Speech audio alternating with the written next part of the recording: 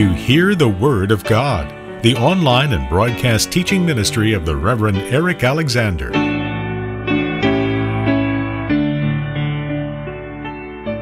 Chapter 4, verse 14, which was where we began last week, we come to a new section, as we mentioned, in the Epistle to the Hebrews, and we are presently in that main section, because it really is the main central section of the Epistle, dealing with the supremacy and superiority of our Lord Jesus Christ as the great high priest for his people. We were really introducing ourselves last Wednesday evening to the whole idea of what this concept of Jesus as our great high priest means, thinking particularly of the functions and qualifications of the high priest. The qualifications of the high priest are in chapter 5, verse 1, and they are two. First of all, he had to be chosen from among men because he was their representative. Every high priest chosen from among men is appointed to act on behalf of men in relation to God, to offer gifts and sacrifices for sins. And since the high priest's function was to deal with God on behalf of men in relation to their sins, he had to be chosen from amongst men because he was their representative. So the high priest had to have this qualification, that he came from among men. Secondly, he had to be appointed by God. He could not be self-appointed. He could not be appointed merely by men. He had to be appointed by God because God had to approve of him. Now that, of course, is why there is only one mediator between God and men, the man Christ Jesus, because God has only appointed one man. God has only appointed one high priest. And if we are to have a high priest who will deal with God concerning our sin, then it is God who has to approve of him. And that's why the high priest had to be appointed by God as well as to come from men. Now, in both cases, Jesus is preeminently qualified to be our high priest. And from verse 5 of chapter 5, the apostle sets about demonstrating this in the reverse order. First, he shows us that Christ's appointment was by God the Father. Verse 5, so also Christ, and this is just about where we ended, I think, last Wednesday, so also Christ did not exalt himself to be made a high priest. That is, he did not appoint himself. He did not raise himself to this position. He was appointed by God the Father. And it's a very significant thing. As he quotes from Psalm 102, the apostle sees how God proclaimed in prophecy this appointment of the Lord Jesus to be the high priest. In Psalm 102, he said, "Thou art my son, today I have begotten thee." Now, this sense of his being appointed by God the Father comes through in both these areas that the apostle invites us to consider at the beginning of chapter 3, do you remember? He said, "Therefore, holy brethren who share in a heavenly call, consider Jesus the apostle and high priest of our confession." And in both cases, in his apostleship, his being sent from the Father's presence into the world, his high priesthood, that he was constituted a high priest and mediator and Savior by God the Father. Jesus has a supreme consciousness of this, particularly, I think, in John's Gospel.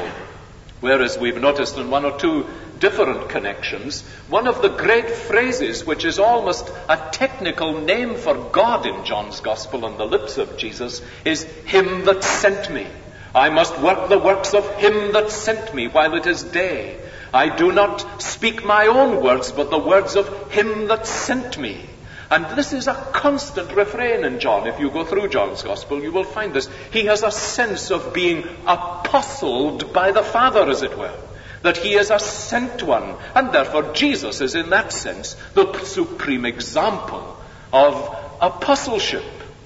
He is sent by the Father, and the way in which he was sent and the way in which he discharged his mission from the Father is the supreme example of all who are sent by the Father to whatever ministry.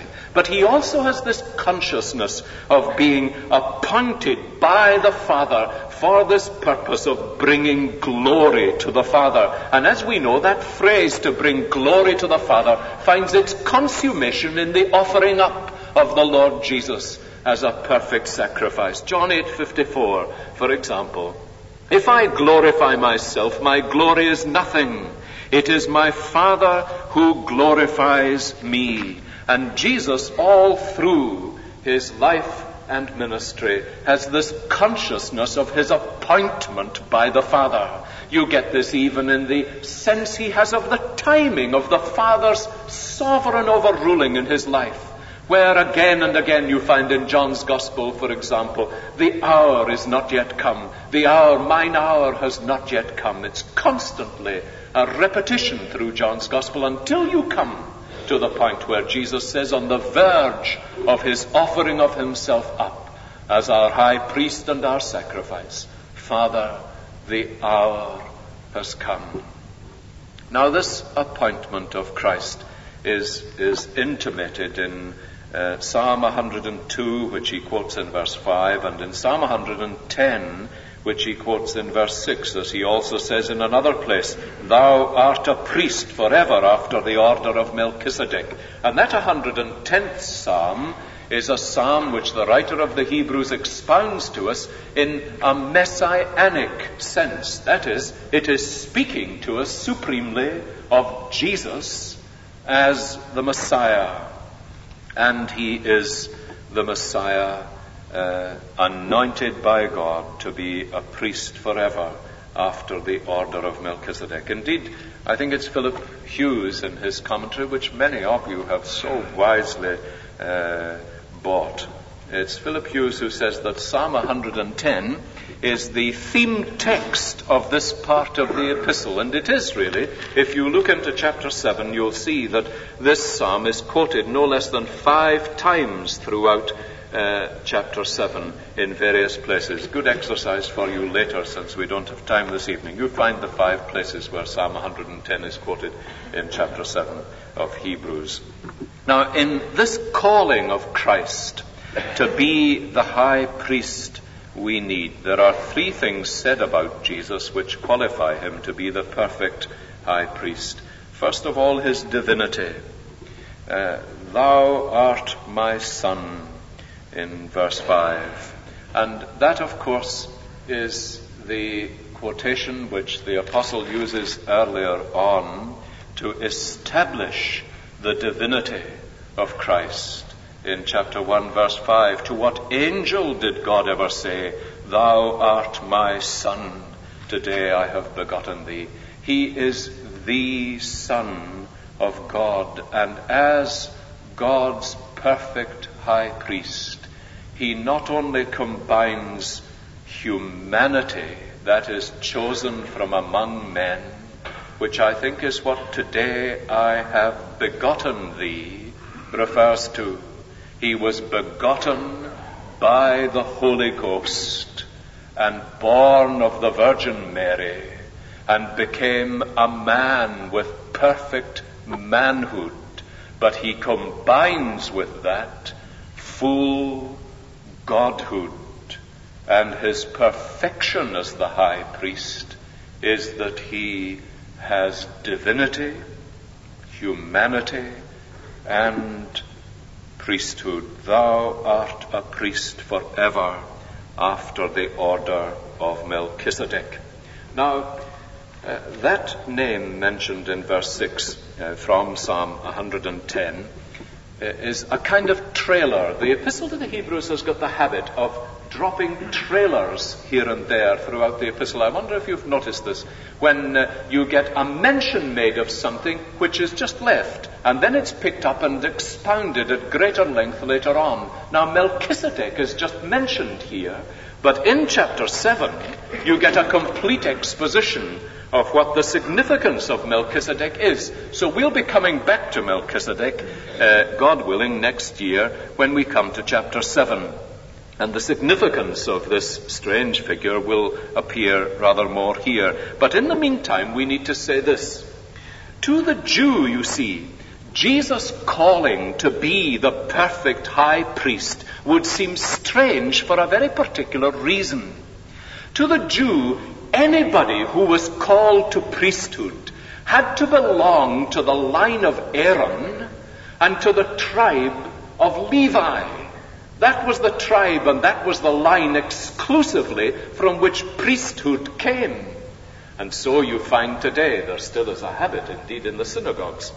I remember going up to the synagogue of Garnet Hill when I was in the Hebrew class in the university with some of my fellow students, all of us with our father's hats on our heads and looking like gangsters rather than divinity students. But we went up there to be introduced to the service at Passover time. And I remember the minister of the synagogue at Garnet Hill, then Dr. Cosgrove, telling me that when they invited people to read from the law in the central raised dais area in the synagogue, it's a very interesting thing to see a synagogue if you haven't seen one, they invite people who have the surname of Cohen, first of all. That's a very interesting thing, you see, because Kohen is the Hebrew name for a priest. And these are people whose family belongs to a priestly line, most probably, or so they would assume. But the significance of this is that in Jesus' family lineage, you trace something quite different. He was not from the line of Aaron. He was not from the tribe of Levi. He was from the line of David. And he was from the tribe of Judah. Now, from that tribe, a high priest would never have come. And this is why the writer of the epistle, in exalting the superiority of Jesus as the high priest, says, "Thou art a priest forever, not a temporary priest of a human sort. Thou art an eternal priest," because he was to bring an eternal salvation, "not after the order of Aaron, but after the order of Melchizedek." Now, Melchizedek, you see, belonged in the Old Testament in Genesis chapter 14, where you will read of him in verse 18. He is introduced to us belonging to two realms. He is the king of Salem, in the story of Abraham. Come back to it in chapter 7. He is the king of Salem, that's probably Jerusalem. He is the king of Salem, and he is the priest of God Most High. Now Melchizedek, therefore, provides the perfect figure, the perfect representative figure of the kind of priesthood which Jesus exercised. The priesthood which came from the royal lineage. He was great David's greater son. And also a priesthood which was not merely Jewish, but universal, not merely from the tribe of Judah, but a universal priesthood. And he is constituted, therefore, the great high priest, because he is of the priestly line of Melchizedek. So it's not unimportant, you see, that this strange figure is hauled up here and mentioned to us and then forgotten about until we come to chapter 7. It's of the very essence of Jesus being a high priest. He is the high priest after the order of Melchizedek. So he qualifies to be the high priest because he is chosen from among men and because he is appointed by God and not self-appointed. And Jesus constantly, it's one of the great significances of this plea Jesus makes, that he is sent by his Father. He is conscious of being appointed by his Father. My Father worketh hitherto, and I work. He is all the time related to this appointment of the Father.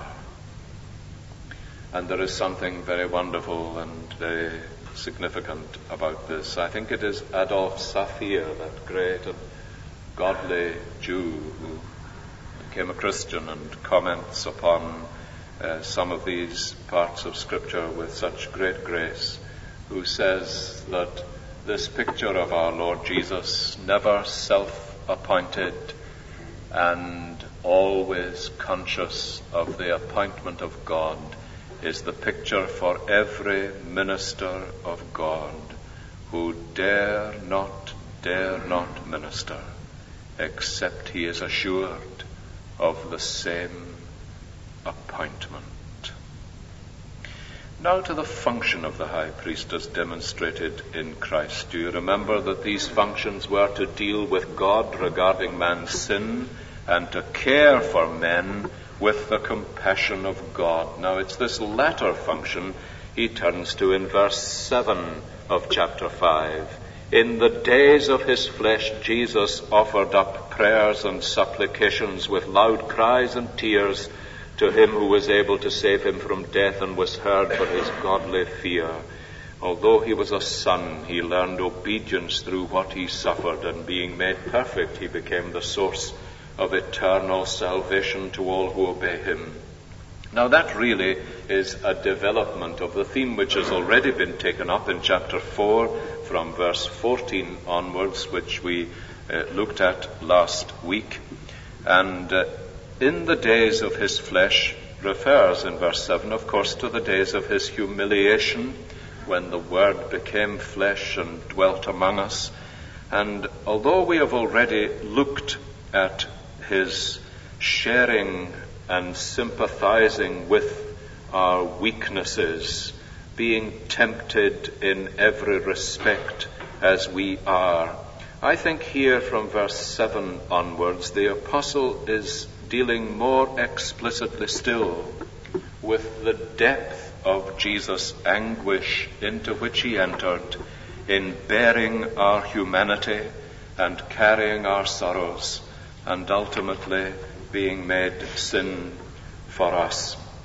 So that here I think it is true to say that in verses 7 to 9, and indeed in verse 10, you get a combination of these two functions of the high priest, of being the sin bearer, that is, of dealing with God concerning man's sin on our behalf, and of dealing compassionately with men, because he knew what it was to offer up prayers and supplications with loud cries and tears.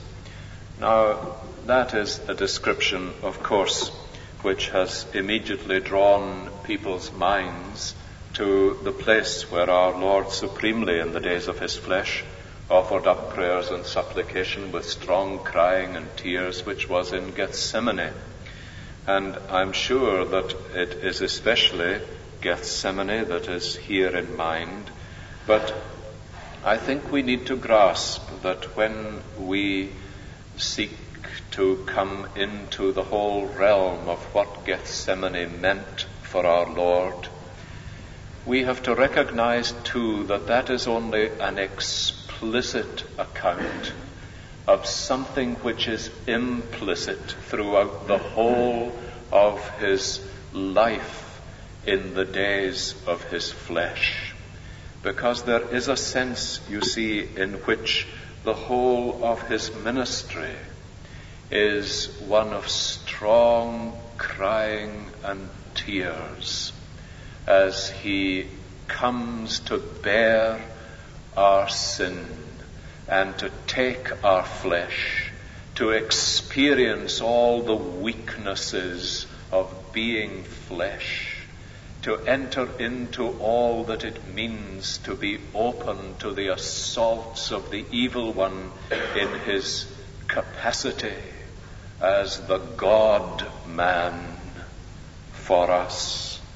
And here there is something infinitely more, I think, than a picture of Gethsemane. But it is in Gethsemane that you supremely see Jesus with all the reality of bearing our weaknesses, being tested as we are, and marrying that together with the agony of bearing our sin and all that that involves. So this high priest, you see, is bearing what it means not only to be truly man and entering into our weakness, and as we were discovering last week, not standing outside of our weakness so that he is unable truly to sympathize with it, but entering into it so that there is no area of life, no area of weakness or testing or conflict or temptation that I put my foot on, but Jesus has not been there before me. But he marries all of that together with bearing the weight and burden of the world's sin and something even deeper and more appalling than this. I wonder if you have noticed how the figure of Jesus in Gethsemane is but the last, I suppose, of several pictures that you get in the Gospels.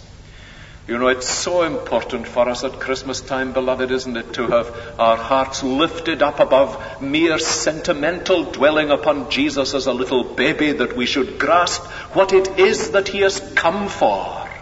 And while we dare not shrink from all that his humiliation to be a babe at Bethlehem means, we dare not divorce that from what his humiliation was all about ultimately. And you get a series of these incidents. You get the incident where Jesus is washing the disciples' feet, and he is seeking to lead them into a discovery of what true servanthood means. Because I am among you as one that serveth. He is the classic servant of God who has come to fulfill that picture in Isaiah. And then they get a deeper preview of what the cross and his anguish and his sin-bearing, his acting as priest and victim is going to mean when he leads them on into the next incident of the Lord's Supper and its institution. And there as Jesus breaks the bread and they share together when he says, "This is my body, this is my blood, which is shed for many." There is a preview there of the cross, and that of course is why we find ourselves so drawn out in heart at the Lord's table. But you see, when you come into Gethsemane, this is not an experience for the disciples, this is an experience for Jesus. And as he comes into Gethsemane, it is not a preview of the cross for them, it is a foretaste of the cross for him. And that is what calls out from him the strong crying and tears. It is as though before him and into his soul there is projected all that it means for the great high priest who has worn our nature now to become our sin bearer and to be laid upon the altar of sacrifice. But the nature of that sacrifice, you see, is what is projected in a special sense into our Saviour's spirit. And that is this cup of which he speaks in Gethsemane. And that is what produces the strong crying and tears. Have you noticed? When Jesus agonizes over this cup. Now, it is not just the cup of his suffering. People have spoken about the cup of suffering. This is the cup of which the prophets wrote when they spoke of the cup of the wrath of God, into which was poured the vials of God's wrath and judgment. And that is what Jesus has before him in Gethsemane, and out of his deepest heart there arises this strong crying and tears. Now, it's often been pointed out that in the upper room the picture of Jesus is of one who is composed and, as it were, in control of the whole situation. But the picture of Jesus in Gethsemane is the picture of one who has, in some sense, a brokenness in his whole bearing. He began to be very sorrowful. My soul is heavy and exceedingly troubled. And you get this increasing sense of the appalling nature of what sin-bearing meant as Jesus begins to see it in this cup. Now it's this that makes him in the days of his flesh offer up prayers and supplications with loud cries and tears to him who was able to save him from death. Now it has been thought strange that here is Jesus crying to the Father who was able to save him from death, and the apostle goes on to say, and he was heard for his godly fear. Now, of course, he was heard, and the sense in which he was heard was that he was saved, not from death, but through death, into resurrection, in this sense that the apostles spoke of when they said that he was delivered from death because it was not possible for death to hold him. Now, do you see what has happened? Hitherto, as the writer of the Epistle to the Hebrews has been saying already in chapter 2, that men were held captive by death. They were through fear of death subject to lifelong bondage. And he came that through death he might destroy him who has the power of death, that is the devil. And the apostles say that it was not possible that death should hold him.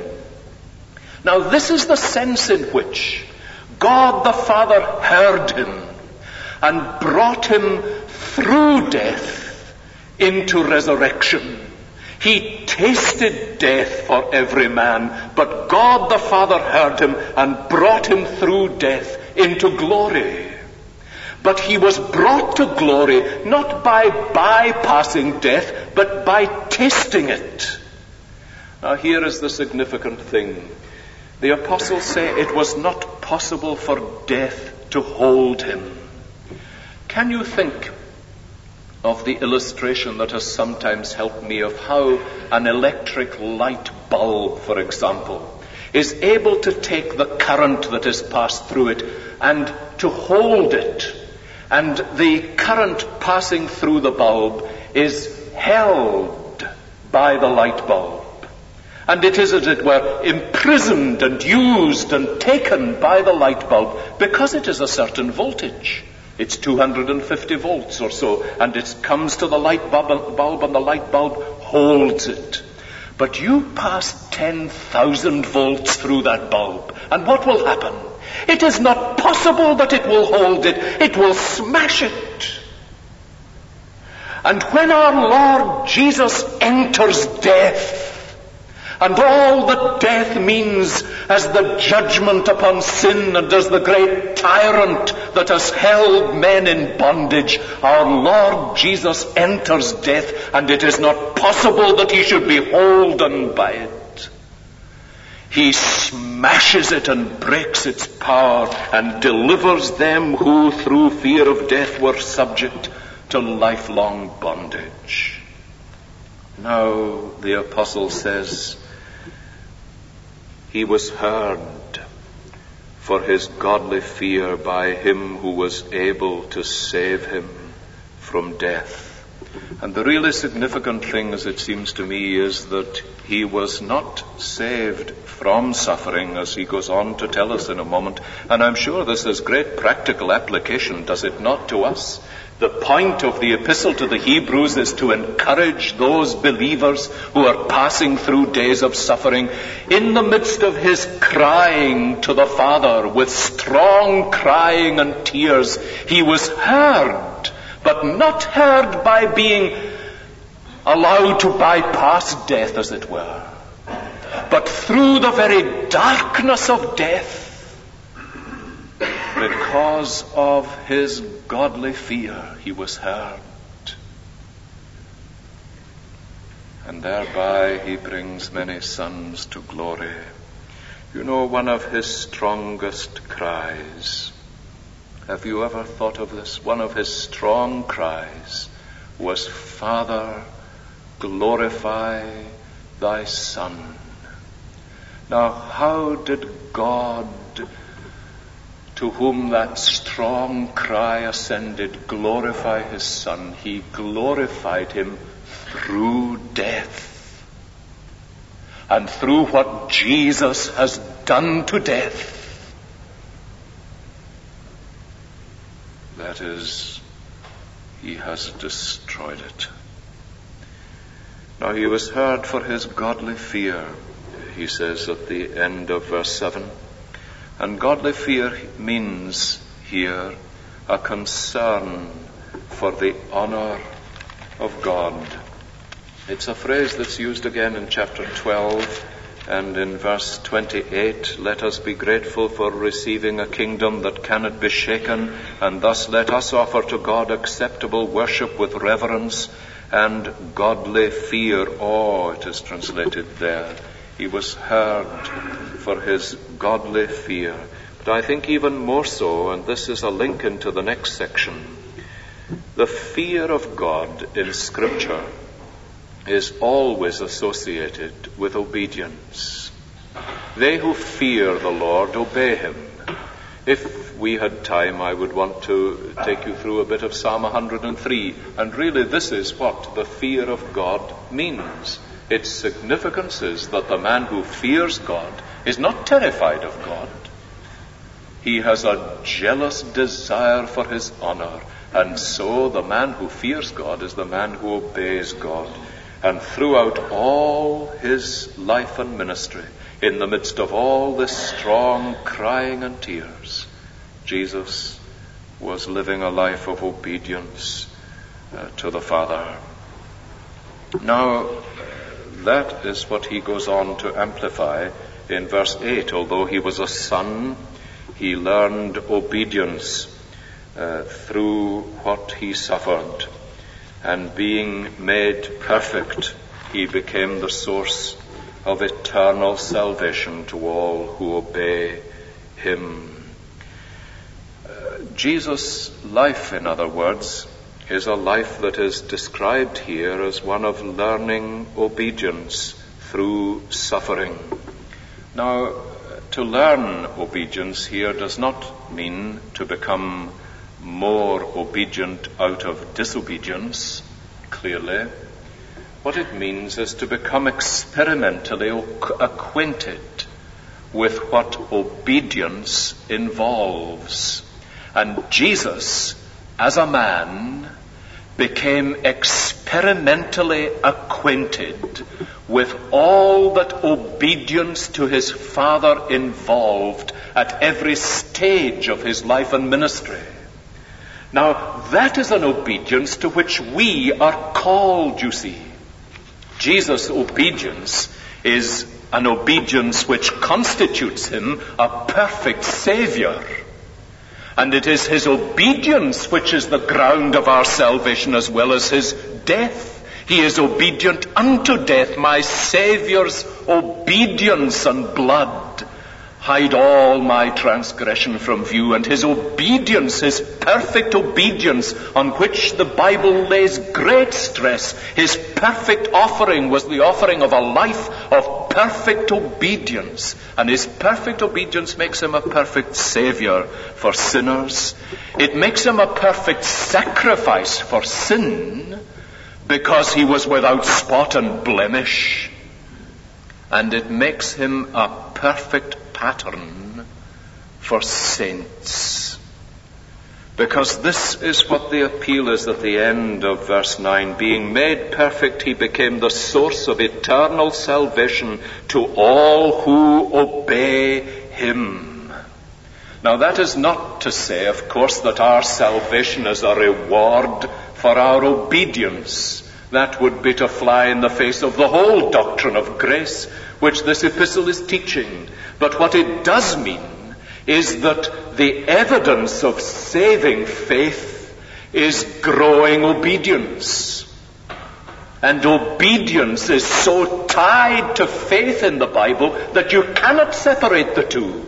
So that the man who describes himself as a believer, who is living in consistent disobedience to the will and word of God, is living something of a travesty that the Bible knows nothing about, because obedience and faith are married together. Now, this obedience is what we are called to, and the great temptation of the Hebrews in the midst of their trial was to drift away from this kind of obedience, you see. It was to stop going on in obedience, persevering in obedience. Now here he says, it's clear that this life of obedience is a life of costliness. It is clear that this life of obedience is a life of suffering, and they were experiencing that. And as he calls the saints in chapter 11 to witness, that is what they witnessed too. They knew what it was to suffer in all kinds of different ways because of godly fear, because they had set the Lord before them and wouldn't be deflected from that, because they had this great aim of obedience. Abraham believed God and obeyed. Now it's that which Jesus has been a pioneer of too. He has been a pioneer in all sorts of ways, you see. But there is no area of our suffering in obedience to the will of God which he has not himself experienced in the ultimate. And that's what this whole passage really, I think, is about. Although he was a son, he learned obedience in the things that he suffered. You see, Jesus' obedience was an increasing thing. He became obedient unto death, even the death of the cross. And that is the great description the New Testament gives us of his life. And as our great high priest, that meant that he learned the obedience which everything and brought eventually to draw him to the cross and to bear the whole guilt of the world. The whole of his humiliation, therefore, from Bethlehem to Calvary, was one great act of obedience. Now that, says the writer of the epistle, is what we are called to. He became by this obedience the source of eternal salvation to all who obey him, being designated by God a high priest after the order of Melchizedek. Now, having expounded thus far the doctrine of Christ's priesthood, the writer of the epistle now turns to what he sees to be a danger that needs to be dealt with before he goes further. And this will take us well into chapter 6 and into the next warning passage, which I don't intend that we will deal with this evening. But let me just introduce it to you as we come to a conclusion. About this, that is about the whole doctrine of Christ's high priesthood, and particularly the nature of it, we have much to say which is hard to explain. Now, there are many things that are difficult to understand about this high priesthood of Jesus as he's going to expound it in chapter 7. But he says it is hard to explain, and then goes on to give the reason. And you will notice the reason, and this is where this warning note has to be sounded. About this we have much to say which is hard to explain, since you have become dull of hearing. Now, dull of hearing is a use of language which refers not, of course, to physical hearing at all, but to that condition which the prophet Ezekiel discovered amongst God's people.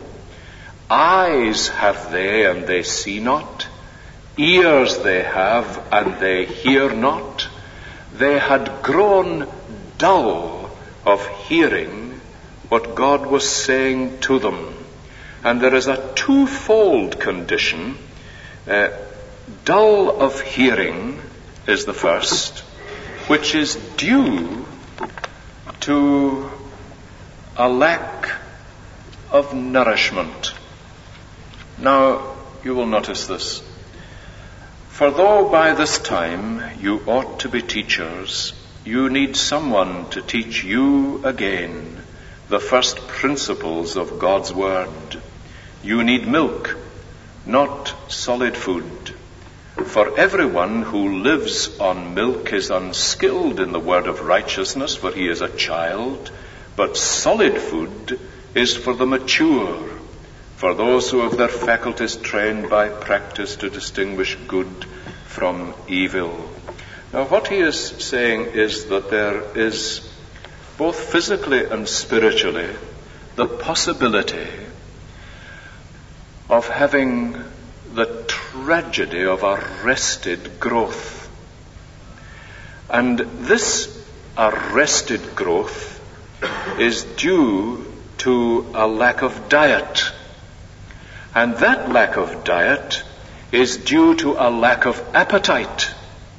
And that lack of appetite is due to a sluggishness in the area in which we are fed spiritually.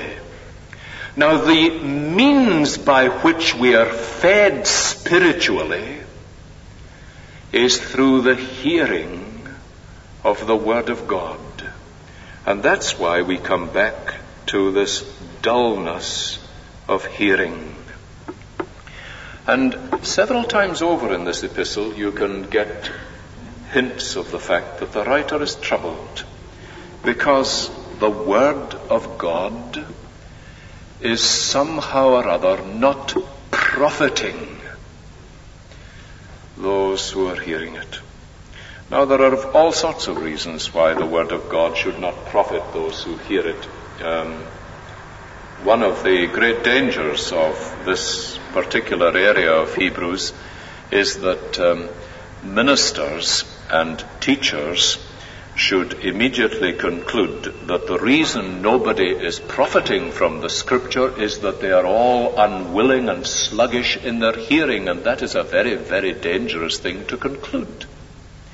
But I'll tell you something that is of great significance, and this is what he's talking about here.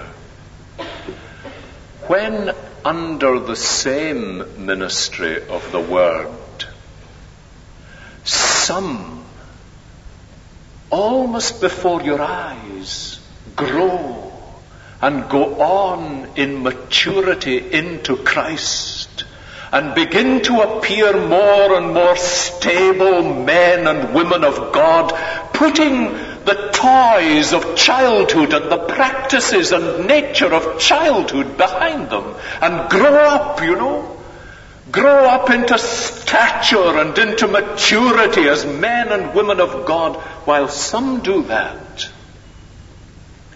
and others appear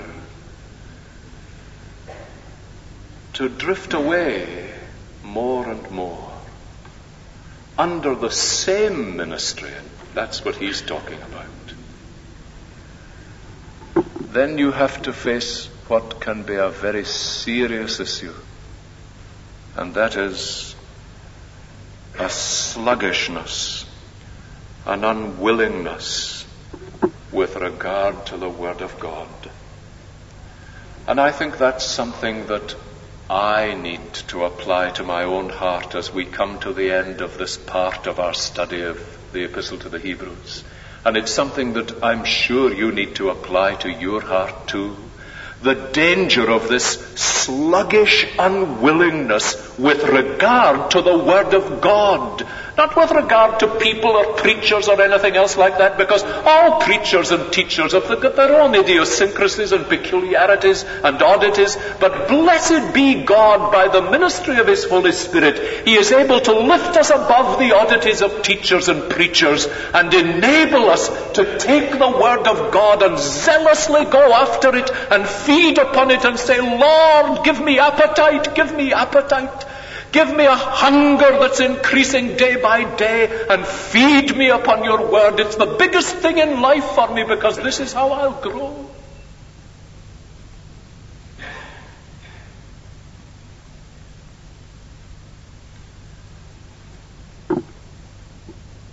And if instead of that there is a sluggish, stubborn unwillingness,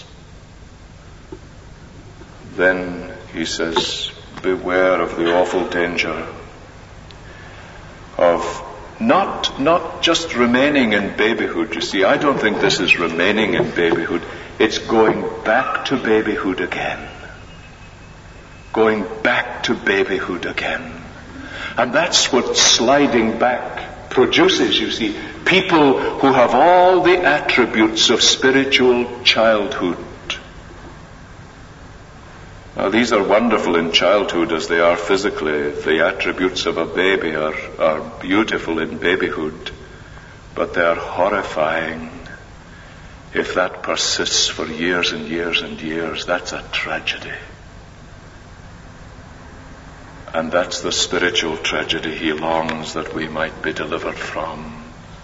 Because you see, my dear Christian brothers and sisters, the whole aim of this word is not to make us brilliant scholars in the Epistle to the Hebrews. The whole aim of this is to make us men and women of God, mature, strong, growing up, to make us men and women of God. That's God's end. And we need to pray, Lord, do this. Do this for me. You're listening to Hear the Word of God with the Reverend Eric Alexander, a minister in the Church of Scotland for over 50 years. To access more Bible teaching from Reverend Alexander, visit hearthewordofgod.org, where your generous contribution will help us sustain and grow this ministry. That's hearthewordofgod.org. You could choose instead to mail a check to this address, 600 Eden Road, Lancaster, Pennsylvania, 17601. Or call 1-800-488-1888. This program is a presentation of the Alliance of Confessing Evangelicals. I'm Mark Daniels. Thank you for listening. Please join us again next time for Eric Alexander and Hear the Word of God.